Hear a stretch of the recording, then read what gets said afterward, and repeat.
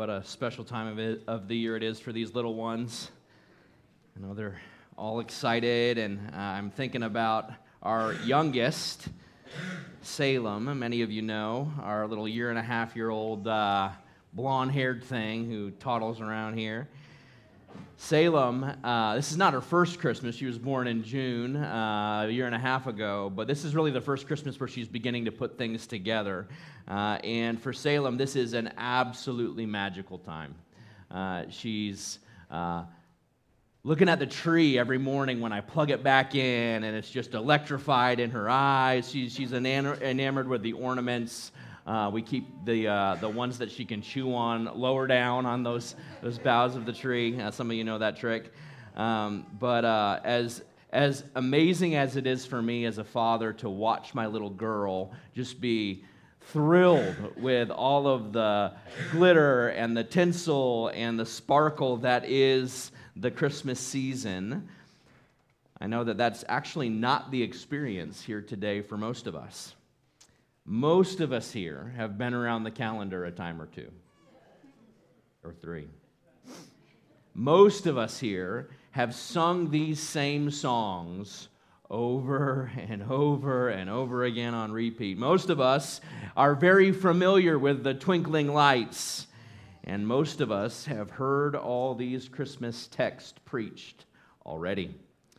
Even though we're not numb to the importance of this Christmas season and all that it represents, the reality is for many of us that Christmas sometimes loses its luster due to the frequency with which we've experienced it.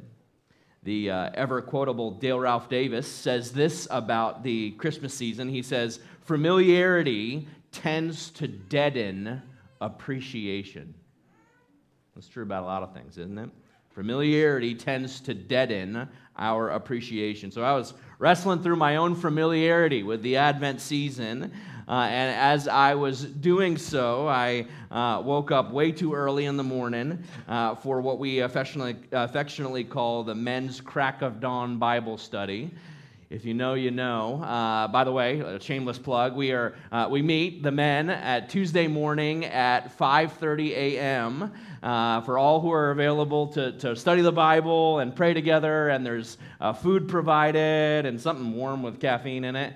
And we appreciate that time together every Tuesday. We're working through the book of Philippians together, and we are in one of my favorite chapters, Philippians chapter 3, which begins this way. This was like a reminder of a reminder to me. As I'm framing Christmas and seeking for the Lord to keep it fresh in my heart, I stumbled across this verse on a sleepy Tuesday morning. Philippians 3:1. Paul writes, "Finally, my brothers, rejoice in the Lord." And then he says, "To write the same things to you is no trouble to me, and is safe for you." Now, the second part really got my attention. In a all too familiar Christmas season, I began to meditate on that. To write the same things to you, Paul says, it's no problem for me. It's no trouble for me to repeat myself. You know that's true for me as well, right? Poor Lindsay. And not only is repetition, gospel-centered repetition of God's truth, no trouble for the bearer of that truth, it's also safe for those who hear it. So, Friendship Community Church, let us not be numb to the importance of reminders this Christmas season. The passage we're about to preach through today is a passage that you have heard preached before. We've covered it already, last year, in fact, and that's okay. The goal of our worship is not novelty. The goal of our worship is not even information, new information. The goal of our worship is Christ magnified. And sometimes what we need, church, is not some brand new shiny fact about Christmas. Sometimes what we need is to dust off these old truths that we need to grow down deeper into, to write the same things to you is no trouble to me and is safe for you and for me too. So with that truth before us, let's go to a very familiar passage at Christmas time, the passage of Matthew's Gospel in the second chapter. Matthew chapter 2, beginning in verse 1. If you're using our church Bible and the seat backs in front of you, that's found on page 757, so you can fly your way there. 757, Matthew 2, beginning in verse 1. This is God's word. Now, after Jesus was born in Bethlehem of Judea in the days of Herod the king, behold, wise men came east to Jerusalem, saying, "Where is he who has been born King of the Jews? For we saw his star when it rose, and have come to worship him."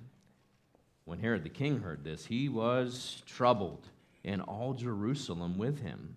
And assembling all the chief priests and scribes of the people, he inquired of them where the Christ was to be born. They told him, "In Bethlehem of Judea, for so it is written by the prophet, 'And you, O Bethlehem, in the land of Judah, are by no means least among the rulers of Judah, for from you shall come a ruler who will shepherd my people, Israel.'" Then Herod summoned the wise men secretly and ascertained from them what time the star had appeared. And he sent them to Bethlehem, saying, "Go, search diligently for the child, and when you found him, bring me word, that I too may come and worship him." After listening to the king, they went on their way. And behold, the star that they had seen when it rose went before them until it came to rest over the place where the child was. When they saw the star, they rejoiced exceedingly with great joy. And going into the house, they saw the child with Mary his mother, and they fell down and worshipped him. Then, opening their treasures, they offered him gifts, gold and frankincense and myrrh. And being warned in a dream not to return to Herod, they departed to their own country another way. This is God's word, and it is true and eternally valuable. Today, Friendship Community Church, we are simply going to consider the three profiles of the people or the groups of people that we encounter here in this Christmas passage. The three people or groups and their response to the Christmas message, or perhaps more specifically, to the king of the Christmas message. First, we'll see Herod, who sees Jesus as a threat to his authority. Then we'll see the chief priests and the scribes who have a knowledge of the truth, but no real submission to it. And finally, we'll see the wise men who fall down, who have the right posture. They prostrate themselves and worship at the feet of this newborn king. So look with me, if you would, back at verse 1. Matthew tells us that these events took place in the days of Herod the king, which honestly can be a bit hard to keep straight. Some of us have Herods as a big jumbled mess in our brains because there are, in fact, multiple Herods, even in the Gospels, and certainly in the royal line here. The Herod spoken of in this account here in Matthew 2 is Herod the First, or the one who came to be known as Herod the Great. And they called him great for a reason. This guy was legit as a ruler. He was gifted. He was considered a master builder, building up many cities and incredible monuments, including restoring the beautiful and much improved, might I add, Second Temple in Jerusalem. Remember the one as Jesus was walking through with his disciples, and they're like country bumpkins kind of looking up saying, "Wow, Jesus, take a look at this thing." That was the temple that Herod had built. This Herod, Herod the Great. Herod the Great was also a ruler who reigned over his kingdom with a firm and even ruthless grip, even murdering his wife, one of them, and several of his sons and relatives because he saw them as a threat to his power and his rule. Matter of fact, Caesar Augustus, the emperor at the time in Rome, was reported to have said this about Herod. He said, "It's better to be Herod's pig than Herod's son." Now, that's meant to be a dig, and we're like, what is going on here? Apparently, in the original language, the word for pig and the word for son sound relatively similar, and so this is basically Caesar busting Herod's chops in a winsome way for being so ruthless of a ruler. The point isn't hard to see, of course. Much of Herod's heavy-handedness, particularly later on in his rule, came from a paranoia, a rising paranoia in his life about losing his throne. What's more, and this is key, this is helpful, I think, for us in understanding this passage and really sinking it down, its truths into our hearts. It was commonly thought at this time that heavenly signs, comets, falling stars, the movement of great celestial bodies, these heavenly signs were predictions of the fall and the rising of rulers. So you put it together and you realize that many kings would be fearful of these omens in the skies. It makes sense then that these wise men's inquiry about this newborn king of the Jews would have produced some angst within great Herod's life. And not just Herod. Look at verse 3. Not only was he troubled, who else was troubled? Yeah. All of Jerusalem with him was troubled. Can you imagine? You got a reputation for offing your family members because they're too much of a threat to your reign. Now we have an open claim for kingship going on here. You can imagine the entire city is like, oh, what's he going to do? Right? Something's about to go down. Someone's claiming king, and Herod's not happy. This is a valid concern, by the way. If you were to continue reading into verse 16 here of Matthew chapter 2, you should be horrified to find that when Herod is not able to identify this Christ child and his whereabouts, the Lord himself sends an angel to warn the wise men, and they give Herod the slip. Herod, in his wrath and his zeal to eliminate any potential threat to his reign, has all the male children in Bethlehem and the surrounding region killed who are 2 years old or younger. Can you imagine? The enemy, by the way, is always out to eliminate God's chosen one. Before God raised up, a deliverer from Egypt to free his people from the bondage of their Egyptian overlords, what was going on? The enemy was seeking to eliminate God's chosen Savior. And before the capital S Savior comes, the enemy is about the same wicked scheme. So, what's Herod's response to this newborn king? Well, it's plain as the nose on your face. Herod's response is to see this Christ child as a threat to his kingdom, to his throne, to his authority. And this is, friends, if we would just press the pause button for a minute on Matthew 2 and look around, this is, I'll note, still a very common response at Christmas to Jesus. Not just at Christmas. This is a common response to Jesus in general. What do you mean, Zeb? Well, what I mean is seeing Jesus and his claims and his rulership as a personal affront, as a threat to our authority, or perhaps better stated, to our way of living life the way we want. After all, if he is Lord, if Jesus is Lord, if he sits on the throne, by the way, that's what Lord means It means the sovereign, the ruler, the one who calls the shots. If he's sovereign and sitting on the throne, that means you can't, right? It means we can't. That job's taken. And although we don't always have these words, I think many folks today express still in 2023 the sentiments of the old poet William Ernest Henley.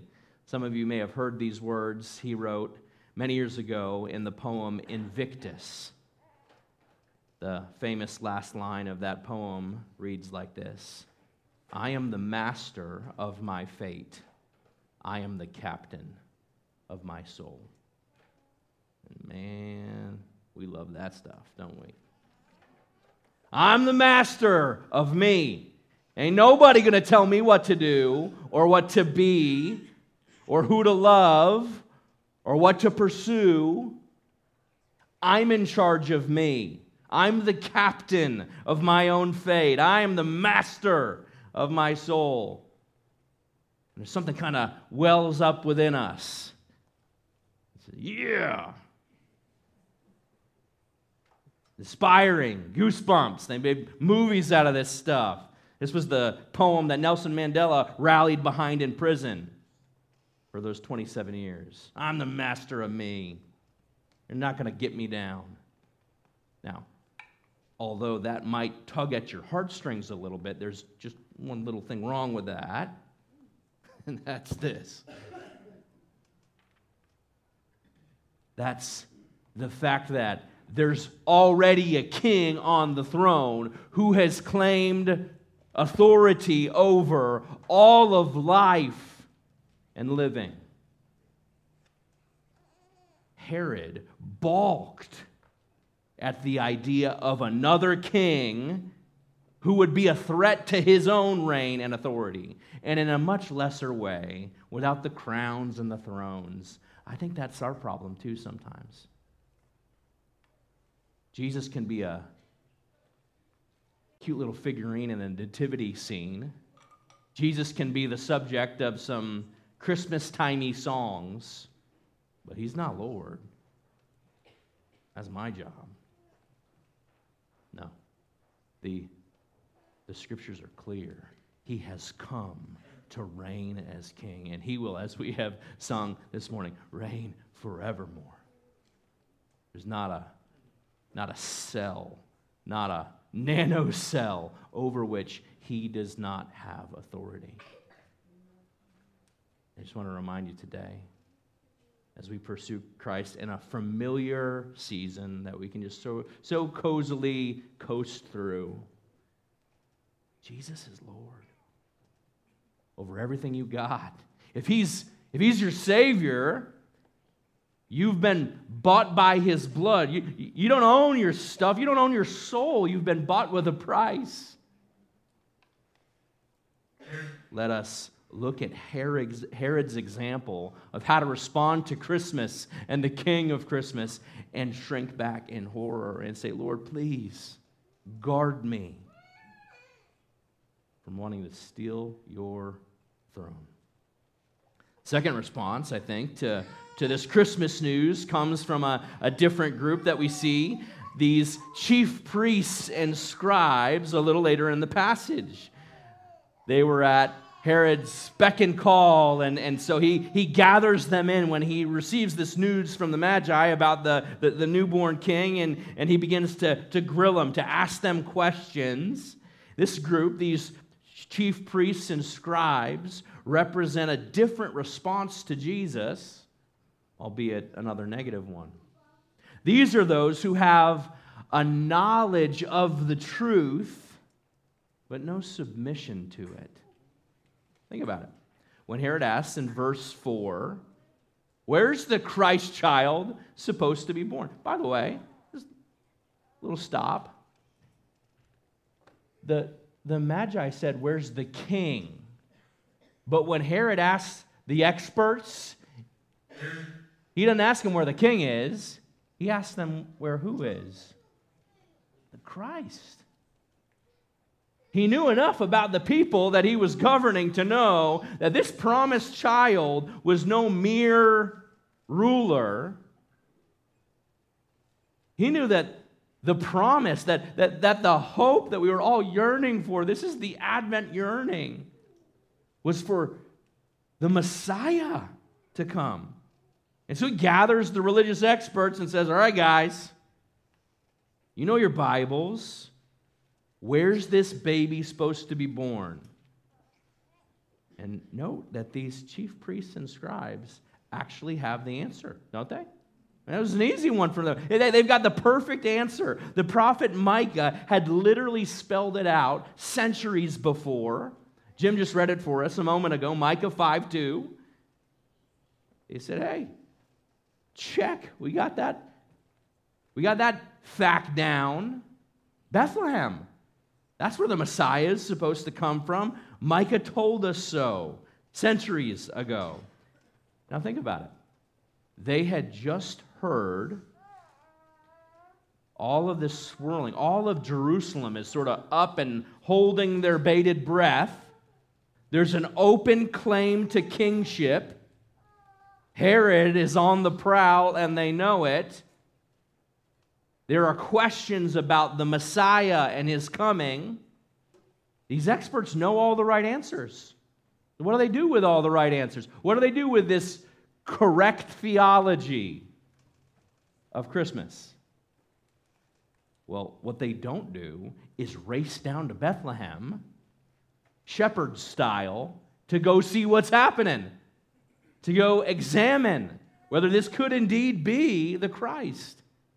None of that. What do? Well, we don't know. Scripture's kind of silent. And although we shouldn't try to squeeze too much out of it, I think the silence here is really deafening.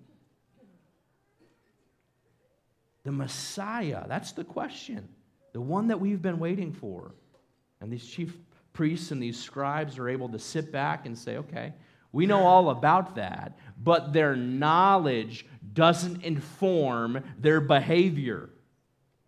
It certainly doesn't inform their worship here. By the way, this is kind of too good to share. It's not one of the major points, but I think it's a beautiful little thing that the Lord has done. They say the Christ child is supposed to be born in Bethlehem, Micah 5:2. You know what Bethlehem means? Literally translated, the place name Bethlehem means house of bread. It's beautiful. I like to go to any house with bread in it. House of bread. You say, yeah, we know that. House of bread. Now think about the significance of the Christ coming out of the house of bread. Just take his word for it. Remember when Jesus is walking in his earthly life and ministry, and he's teaching, and he says in John chapter 6, I think we've got it up here on the screen for you, John 6, 48 to 51, I am the bread of life. Whoa, the bread of life?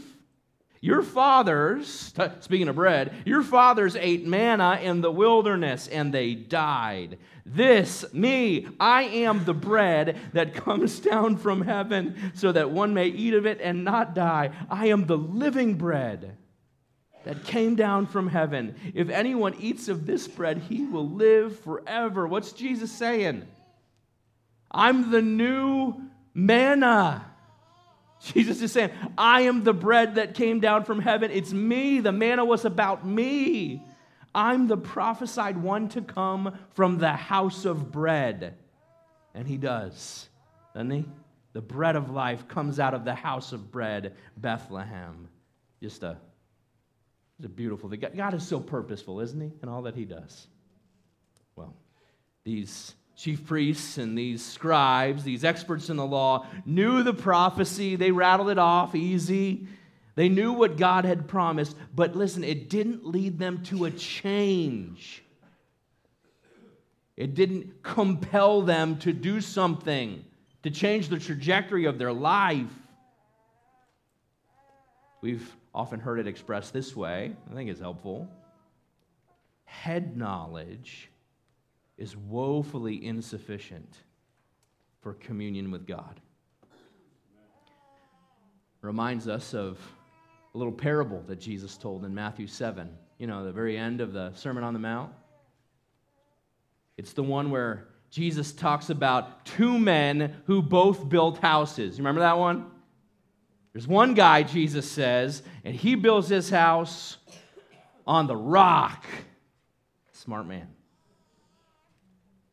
The winds come and the rains come and the storm beats against that house, and because its foundation is sure, it stands firm. Another man, Jesus continues, who builds his house on the sand. Great location, by the way. Pretty compelling view. But the problem is, the rain comes and the wind blows and the gale beats against that house, and because it doesn't have a foundation that's firm and true, it collapses, and great is the fall of it, Jesus says. So what's his point? Matthew 7. Two men. What's the difference between these two men? I've been around church a while. Maybe you have too. You know the answer we typically give to this? Jesus. Jesus is the difference. Of course Jesus is the difference. He's telling the parable. But if you read carefully, that's not the point he makes. The one who hears my words and does them, Jesus said. That's the one who builds his house on the rock. What's the only difference between the rock guy and the sand guy? The one who builds his house on the sand also hears Jesus' words. What? But he does not do them. He doesn't act on them. Boy, it's starting to sound real familiar here. These Pharisees are legit. Excuse me, I guess they're not particularly Pharisees here. They could have been, but they're chief priests. They're at the top of the ladder. They're the scribes. They're the experts in the law. Herod throws a question at them about Messiah. They're ready. They know it. They've got the fact. They believe it. But is that fact informing their doing? It's the difference, isn't it? Between the house on the rock and the house on the sand. So, maybe more acutely than the Herod phenomenon, some of us need to stop right now and ask the Lord, is this me? Can I be tempted at Christmas time, in the season of Advent, as we're considering the import, the beauty, the glory of God, very God, setting aside His glory, His riches, and humbling Himself, and putting on flesh, and being born in a manger, walking and living a life of humility and poverty, of obeying God at every turn in His life. Coming to die, and He knew it, so that you and I could have life. Is that like the Christmas tree that just goes up and you just sort of plug the thing in and forget about it? Or perhaps, by God's grace, He'll grant us fresh eyes to see, like Salem. Whoa! Look at that thing! Look at all those lights and ornaments. How beautiful it is. This Advent story, this Christmas truth is glorious. Christ has come, the bread of life from the house of bread. May we not shrug as we sing through the familiar Christmas songs. That was the chief priests and the Pharisees. It didn't compel them enough to demand a serious response. Friendship Community Church, may that not be us. May we run hard after this Messiah. Live wholeheartedly for Him this Christmas season. One more group, one more contingency responding to this Christmas news. Some of your translations call them magi or magi, depending upon where you are in America and how you say it. That word, magi, is simply the plural form of the Greek word. It's actually the real Greek here in the Bible. Some of your translations take that word and try to render it roughly into English. Maybe something like wise men. It's a relatively fair parallel.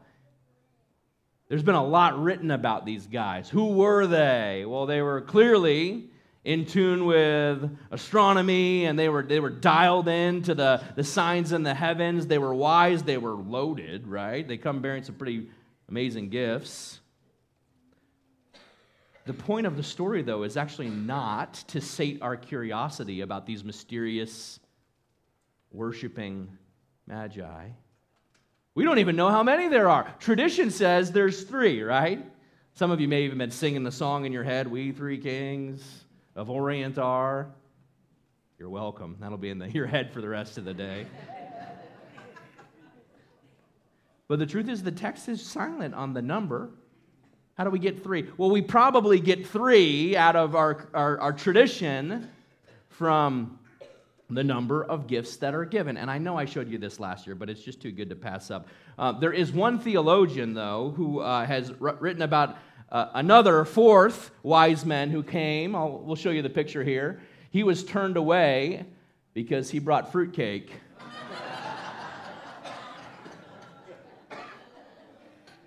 It's just so good. You gotta love Gary Larson. We don't know. The point is, we don't know how many wise men there were, how many magi. They bring these gifts, though, before the Lord. The point is not who exactly they were or how many there were. The point is what they're doing when they're confronted with the king of the Christmas story and his star. Now, this star is fascinating, isn't it? Again, so much ink has been spilled about the star, and if you're one of those science types, perhaps you've read up on this. There's a lot out there. What was this thing? What made it twinkle? Was it a planetary conjunction? People writing about how perhaps it was Jupiter and Saturn and Mars and where they were lined up, and that produced this just amazing celestial phenomenon. Was it a comet, perhaps? A supernova? Was it like an angel? Or was it something else? This is really fun to think about, but again, it's not the point of the story. We shouldn't push these facts too hard. The Bible's silent on these because it wants you to worship the one it's pointing to. We do know this about the star. It is undeniably the activities, the actions of this celestial being or body. This is undeniably a miraculous act of God. Well, how do we know that? Just look what the thing is doing. Look at verse 9, Matthew 2, verse 9. Look at it. The star went before them. It's moving before them. And then it comes to rest directly over where the child was. Now, at the expense of playing Captain Obvious, I'll just say this. This is not typical star activity, right? It's not typically what stars do. Bethlehem, where Jesus is born, the house of bread, is only 6 miles south of Jerusalem. So we're talking not about like some thousands of miles of like minute movement. We're talking about very particular localized movement of a heavenly body directly over a micro space of 6 miles. It's moving and shows them exactly where to go, and then it stops over the place where Jesus is. It's like twinkle, twinkle GPS. I mean, it's amazing. It's like an act of God. This star activity, whatever the star was made of, whatever the physiological makeup is, it's clear that this star is God's divine tool, his divine act or his miracle to point to his divine Son. And then we get here at the end of the account, Their response, right? Look at verse 10. Their response is joy. They've looked at a lot of stars. Ain't no star behaved like this star. They're bubbling over with joy. The response is effusive joy. Look at the repetition here in verse 10. When they saw the star, they rejoiced exceedingly with great joy.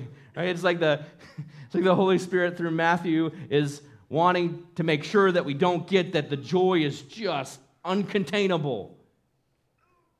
There's a big whole bunch of joy, a lot of joy. He's saying here, as they're seeing this star and what God is doing. Now, what do they do when they come before this humble situation? Now, you can map out the timing. We're not going to get into how old was Jesus when they came before him. Most experts guesstimate, 2 years or less because of the time of Herod's edict later on. We don't exactly know.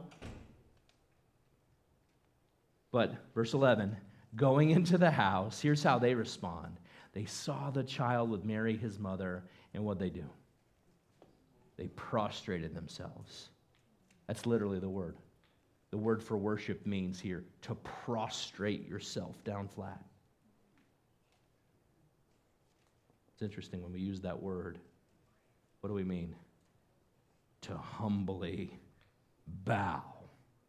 And that's what they did. They fell down and worshiped this child. It's amazing. The faithful response of Christmas is not my throne, Herod, or,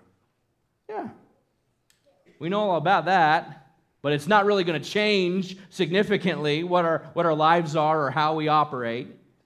That's the chief priests and the scribes. These magi humbly bow and worship. That's the point, of course. That's the point of Christmas. Now, a word about these gifts. This is kind of fun. Again, we don't know definitively, but some believe that these gifts have very specific meaning. That they're metaphors for Jesus' life and what he will become as the Messiah and the Savior. These certainly are gifts fit for royalty. Again, some suggest they're even symbolic. So take gold, for instance. Of course, the gold, a precious metal, the most precious metal, then as now, speaks of Jesus' kingship. It speaks to his royalty. He is indeed the king. Then we see frankincense, don't we? What's frankincense? Well, it's incense, right? It's in the word, frankincense. Frank's incense, probably not. But incense was one of the primary ingredients used for temple worship. And it was representative in Jewish worship of prayers as the incense would rise up before the Lord. We see this imagery in the book of Revelation too, don't we? As the incense rises up before the altar, the throne of God, it represents the prayers of the saints. And the incense was burning as the priests would be interceding on behalf of the people. So frankincense perhaps speaks to Jesus' role, this newborn king, as our intercessor, as our mediator, as our high priest before the Lord. Gold, he's the king. Frankincense, he's our great high priest. He's our intercessor. And then we've got myrrh. Myrrh, again, a kingly spice, one used for burial, perhaps foreshadowing ostensibly Jesus' death right from the moment of his birth. Now, whether that's all there or whether we're squeezing too much out of that, I don't know. I'll let you go do that work. But what is very clear is that these are foreigners, right? They've made quite a travel, quite a distance, perhaps from Iran or Babylonia, some speculate. I mean, this has been a long, arduous journey. These are foreigners. Translation, these are Gentiles. They're probably pagans.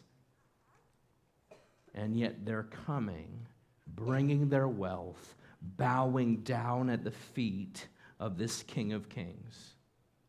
And this, Friendship Community Church, just gives us such a simple and beautiful picture of what this Advent season is supposed to do for us, I think. This gives us, again, a microcosm of the whole story of Scripture, right? And what was this king supposed to do? Well, this king was supposed to sit on David's throne forever, and all of the Gentile nations, all those pagans, were supposed to be blessed through the seed of David. Through the seed of Abraham, through the seed of the woman, Genesis 3:15, every tribe and people and tongue and nation will one day gather before this throne. And isn't that what's happening here? These pagans are coming from afar. The people who are closest to it totally miss it. And God says, I'm going to take them from the ends of the earth. I'm going to bring them in before my son. I'll just remind you of the way this all wraps up in Revelation chapter 7. The Apostle John writes, inspired by the Holy Spirit, getting a window into the heavenly realm. He says, after this I looked, and behold, a great multitude that no one could number, from every nation, from all tribes and peoples and languages, standing before the throne and before the Lamb, clothed with white robes, with palm branches in their hands, and they're crying out in a loud voice, salvation belongs to our God, who sits on the throne, and to the Lamb. This, friends, is Advent. Some will respond today, just as then. Some will respond like Herod responded. No king of my life but me. No authority. You're going to tell me what to do. Some will respond as the scribes and Pharisees. Jesus, we know all the facts about him, but he's really not a big enough deal to demand a serious response from me. And then you see here these Gentiles gathering at Jesus' feet, saying, this one is worthy of my worship. It's a great reminder for us. What did Paul say in Philippians? To say the same things to you is no trouble to me, and it's safe for you. FCC. To hear the same Christmas truths again this season. It's no trouble to me. No trouble to Benjamin. No trouble to us in leadership. And it is beautiful. It's safe for us as a people to be reminded of these glorious gospel truths. Christmas, as the Magi remind us, is about bowing. It's about prostrating our lives before the King of Kings and Lord of Lords. This is what the faithful do at Christmas time. They come to adore him. And so on this Faith Sunday, the second Sunday of Advent, that's our simple declaration. We're singing to one another. We're stirring up one another by way of exhortation and reminder. Oh, come, all ye faithful. You're not faithful because you've managed your life right. You're not faithful because you've read your Bible enough or because you got baptized or because you did anything. You're faithful because Jesus is Lord. He died and has risen again. And if you put your faith and trust in him, the call is, come, all ye faithful. And the chorus that echoes back is, oh, come, like the wise men did, like the Magi, let us adore him. And so that's what we do, and that's how we'll end. I'm going to invite Ruth Ann up to lead us in that Christmas hymn one more time, and let's pray as we prepare our hearts to declare it. Father, we need your help. God, we know that in our stubbornness, in our hardness of heart, Lord, we have coasted through not just this season, but our lives. And we've failed to see you as you are, Jesus, the King of all kings, worthy of all worship, before whom every knee will bow and tongue confess, Christ, you're the Lord. And we pray now that we would remember, that we would remember well, those of us who have walked with you and been walking with you, God, would you dust off the cobwebs from our souls, and would you help us to sing this song now with everything in us? We've come, Christ, to adore you, to worship you. Now, by the power of your Spirit, would you make this worship in spirit and in truth? Be pleased, Lord, with this sacrifice of praise that we bring before you now. Guard us from clinging to our own authority. Guard us from shrugging off the import of your kingship, Lord, and help us to live lives in whole surrender to your lordship. We ask in Christ's name. Amen. Please stand.